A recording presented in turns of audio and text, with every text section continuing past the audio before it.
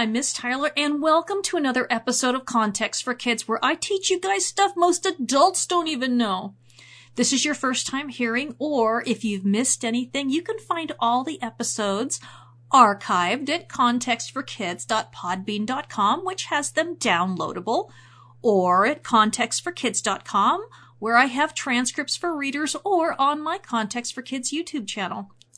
Parents, all scripture comes from the CSB this week, the Christian Standard Bible, and we will mostly be in Genesis 8.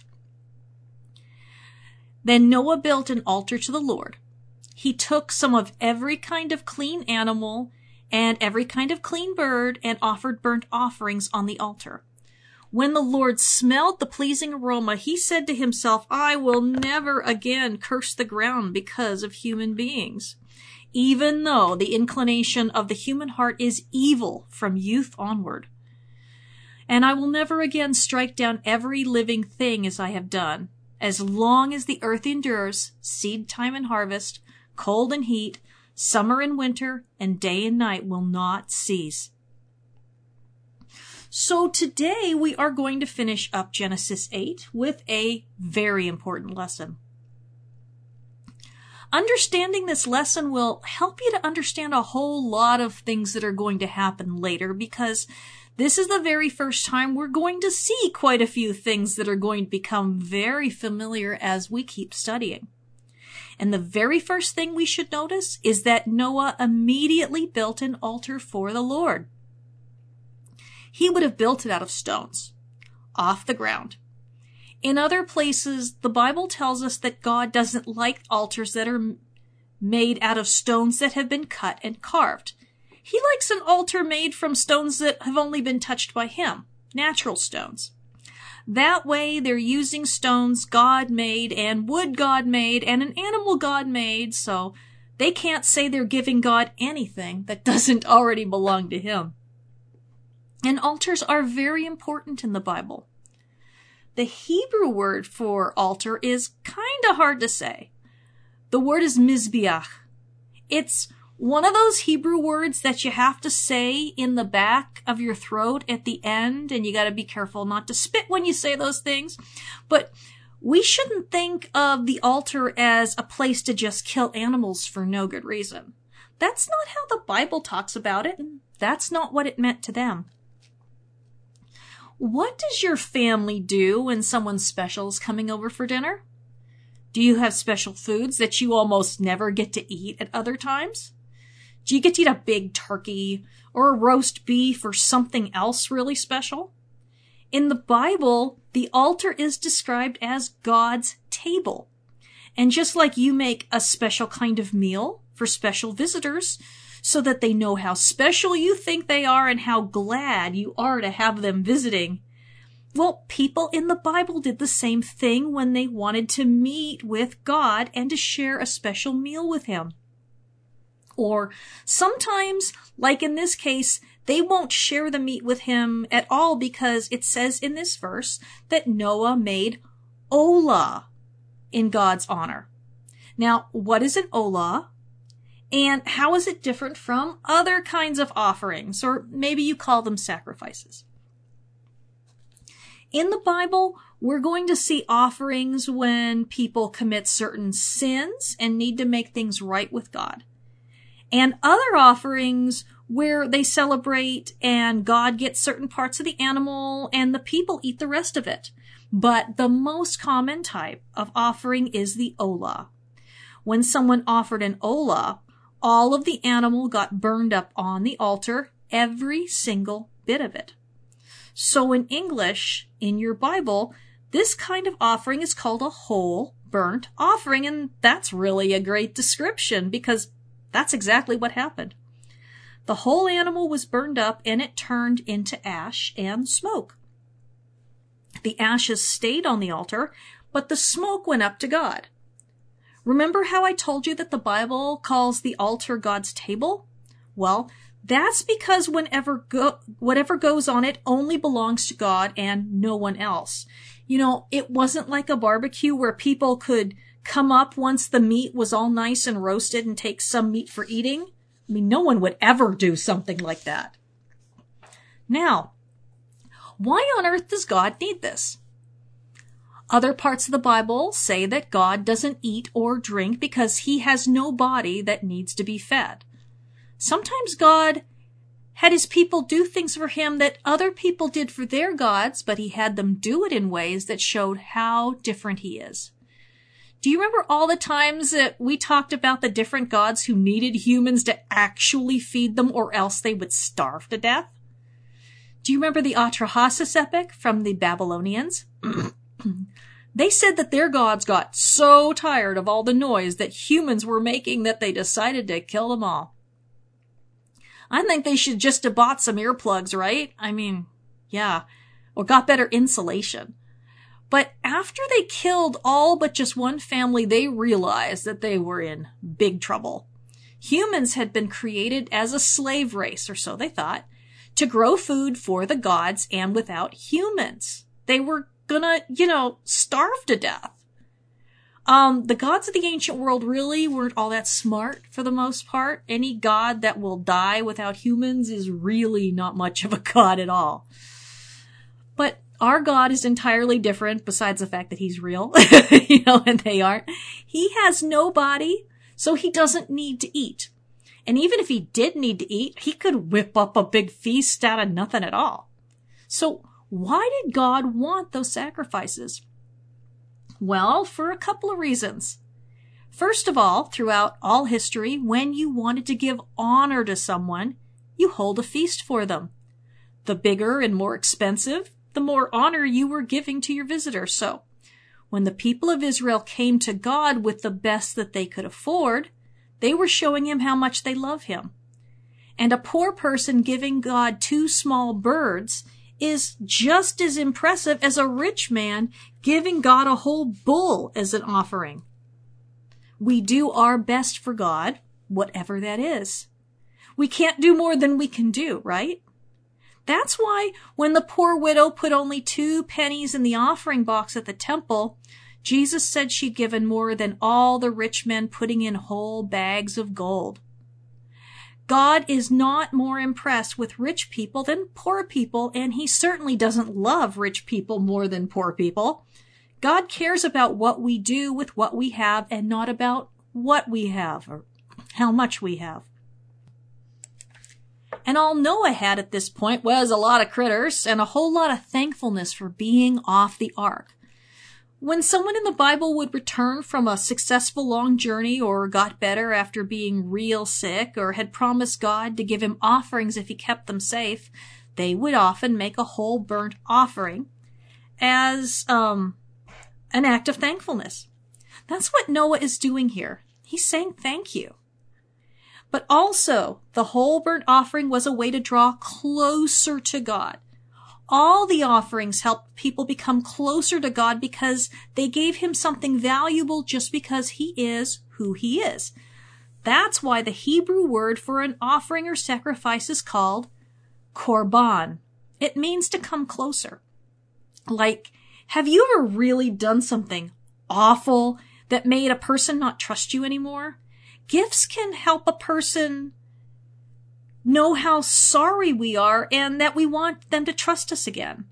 Apologies, which is saying we were wrong and sorry, maybe fixing or replacing what we broke, telling the truth, inviting them for dinner, doing something special for them, or giving them a gift are all ways to try and fix what we broke when we hurt them.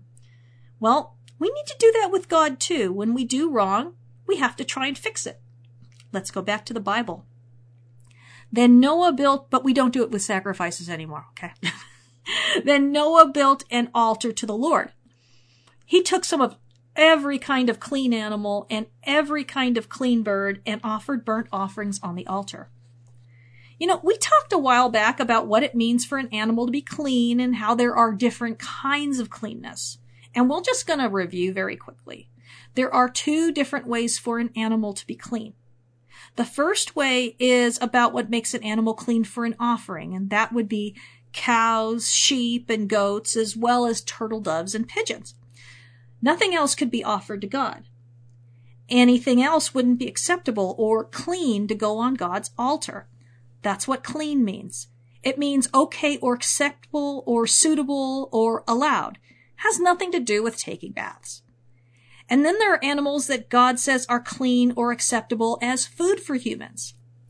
And that is all the cows, goats, sheep, doves, and pigeons, but also animals like giraffe, deer, elk, gazelles, chicken, moose, turkeys, and fish with scales and fins. Just because an animal is clean or acceptable for humans to eat does not mean it's clean for God's altar. But everything that can go on God's altar is something that we can eat. God is way more special than we are, and not everything that is good enough for us is good enough for him. And so Noah took some of every kind of clean animal and every kind of clean bird and made whole burnt offerings out of them. And he could do that because with these kind of animals, he brought 14 of each, 7 males and 7 females. Now, what would have happened if he did that with, say, a dog when there were only 2 of them? Well, that, boys and girls, is called extinction, when there are no more of them left. You need 2 dogs to get puppies, and you can't do that if you just barbecued one. Now, how did God respond to the barbecue of all these cows, sheep, goats, and birds? It says, when the Lord smelled the pleasing aroma, wait, the pleasing aroma? Well, that means a wonderful smell. And you might say, now, Miss Tyler, I have heard you say it a lot that the Bible says that God doesn't have a body, and so how can he smell anything at all without a nose? And that's a very good question. Thank you very much. You guys are so smart. And it is correct that God is spirit and has no body, but God also isn't anything like us. God can see without eyes, and feel without fingers, and hear without ears, and talk without a mouth, and smell without a nose. And if we were smart enough, then we could understand how, but we just aren't. God doesn't need a brain to think with either. Goodness gracious. A lot of us have brains, and we don't do nearly as much thinking with them as we should. And we have ears, but we don't spend a lot of time listening. You know, maybe having all these things isn't all it's cracked up to be unless we put them to good use. But maybe instead of thinking about how God can see, smell, hear, and think without the things that we need to do them with, maybe we can just think of it this way. God just knows everything no matter what it is. If he had eyes, then he could only see what was in front of him, and he could only hear what was close enough, and he could only smell so many things at once. Instead, because he doesn't have those things, he can just experience everything at once if he wants to. Amazing, eh? Aren't you glad that he doesn't have to hear your prayers with his ears in order to hear them? Aren't you glad that he can see you clearly in the deepest and darkest place? Isn't it wonderful that when we're sad but we say we're okay, that he knows the truth because he can see and hear what's going on in our insides? His way's definitely better. Let's go on. Now, he said to himself, after he smelled the pleasing aroma, I will never again curse the ground because of human beings, even though the inclination of the human heart is evil from youth onward. And I will never again strike down every living thing as I have done. As long as the earth endures, seed time and harvest, cold and heat, summer and winter, and day and night will not cease. Do you talk to yourself? Well, God does too. God talked to himself before the flood too, when he noticed that people had become so dangerous that there was nothing good left in the world. He had to clean everything up and begin all over again, or who knows what would have happened. But this time he says something entirely different. You see, God knows that we're kind of hopeless. You know, people. The animals and the birds and the fish and the plants and the sun and the moon and all the rest, they do exactly what they were created to do. But we humans, we have free will, and sinning and being mean is easier than doing what's right. Because we all have the ability to choose what we want to do, humans will always be doing what's wrong. Some people do a little bit of wrong and others do a lot that is wrong. And so God looked at Noah and his family and he said to himself, these people aren't perfect and their children and grandchildren won't be perfect either. They are born wanting to do more wrong than right. In fact, it's a lot easier to let them do wrong than it is to teach them what is right. And I can't keep flooding the earth because that won't change their hearts. So I'm going to leave the earth and the animals and plants and trees and birds alone. Destroying all that isn't a cure to what is wrong with people. So I'm going to make a promise to this world I have created that I will never destroy everything ever again. Until the end of time, the earth will be the way it is supposed to be, and people will be able to plant crops and harvest them, and it will be hot in the summer and cold in the winter, and the sun will always rise in the morning and set at night. That's the way I created things to work, and I will never interfere with that again. And that's definitely good news for us, but it also meant that God had to put into action another plan, one that he told Adam and Eve about in Genesis chapter 3, verses 14 through 16. So the Lord God said to the serpent, because you have done this, you are cursed more than any livestock and more than any wild animal. You will move on your belly and eat dust all the days of your life. I will put hostility between you and the woman, and between your offspring and her offspring. He will strike your head, and you will strike his heel. God had to deal with the sin that the serpent convinced Adam and Eve to both commit. They rebelled against God, and then they weren't even very honest with him about it. They never said that they were sorry or tried to make things right either. But God wasn't just going to give up and let the serpent win and let people just go on sinning forever and getting worse and worse. No, he promised us that one day a child would be born who would grow up and end the power of evil to rule over us. And this moment right here is when that plan started to go into action. God was going to start out with a newly cleaned up earth and a man named Noah. And he would choose Noah's son Shem and one of Shem's descendants named Abraham. Abraham had many sons, but God would only choose Sarah's son Isaac to go forward with his amazing plan. Isaac had 2 sons, and God chose Jacob, the youngest. And God kept choosing until he came to an amazing young woman named Mary. When Mary was a teenager, an angel came to her and told her that she was going to have that special baby who would save everyone, just like God told Adam and Eve. Now, everyone had waited for a long, long time, and they never stopped believing that a Messiah would come who would save them once and for all, and would crush the head of the serpent. So, Mary had a baby who we call Jesus, although in Hebrew she called him Yeshua. And when he grew up, he did amazing things because he was made in the perfect image of God, and because he never sinned, he was able to do what no one else ever could. He destroyed the ability of evil to tell us what to do forever. Now we have a choice to be good on the outside and on the inside as God changes us. But it all started here with Noah and God's decision to never wipe out people again. Instead, God decided to be patient and loving with us and fix the problem instead. Isn't that just amazing? God has put up with our sins for so long, and he has never gone back on his promise to keep trying to fix us. And finally, when Jesus died for our sins and when we give him our loyalty as our king, God has finally finished the great work he started all the way back in the beginning. I don't know about you, but I would have just killed us all a long time ago. Or maybe I would have made all people into puppets or computer programs where I could just, make them do whatever I want.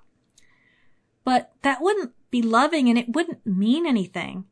If a person has no choice but to do good, then doing good doesn't even mean anything at all. But if we can choose to do wrong, and we decide to be strong and loving and faithful and do right instead, well, that's the best thing in the world. That's hard. Sometimes we want God to control the people who are mean to us, but we almost never want him to control us. No, we want to do what we want to do, and guess what?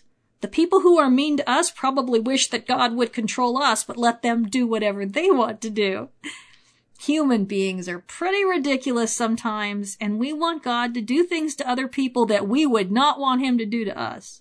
But everyone deserves the chance to do what is right on their own for the right reasons.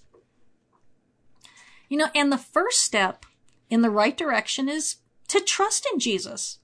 and to believe that he does have the power to change us to be more like God and less like that nasty serpent who seems to have nothing better to do than to wreck everyone's lives. Now, that's what makes all of you so incredibly important to God's plans. You have choices that no one else, and no one else can make them for you. You make choices every day whether or not you are going to make the world a better or a worse place to live in. You get to choose whether to be a blessing who makes other people's lives better or a curse who makes other people's lives horrible. That's what the commandment means, to love God and each other.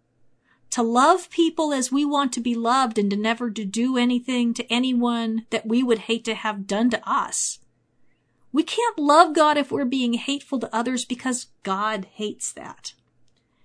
When we make other people's lives harder, that's the opposite of what God wants.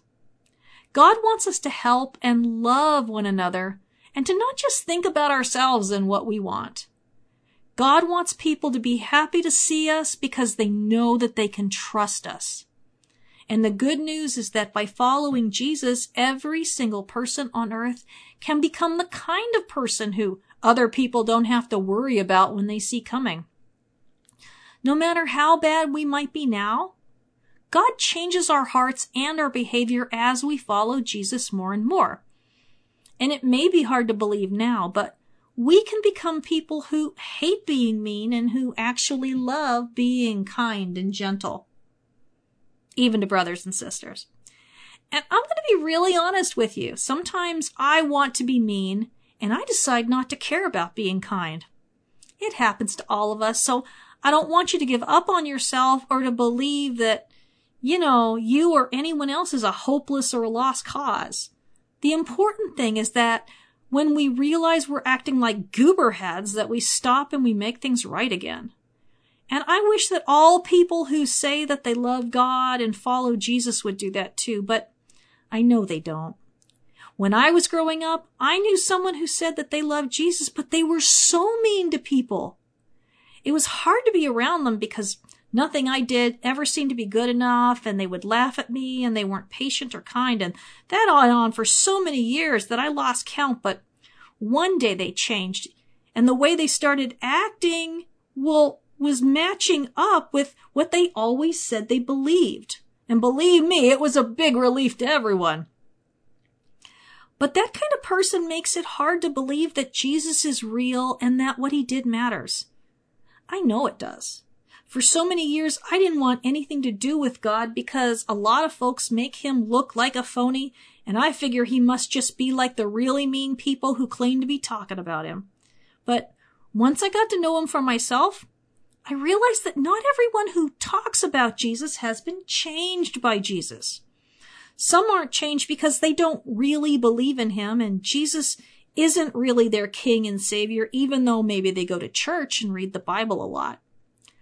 Others are just so angry that God hasn't been able to change them yet. You see, we have to work with God and cooperate with him. People don't just change magically. We have to be willing. God never forces us to become like him. Then we'd be just puppets. And no one would want to become like us then. That'd be hecka creepy anyway.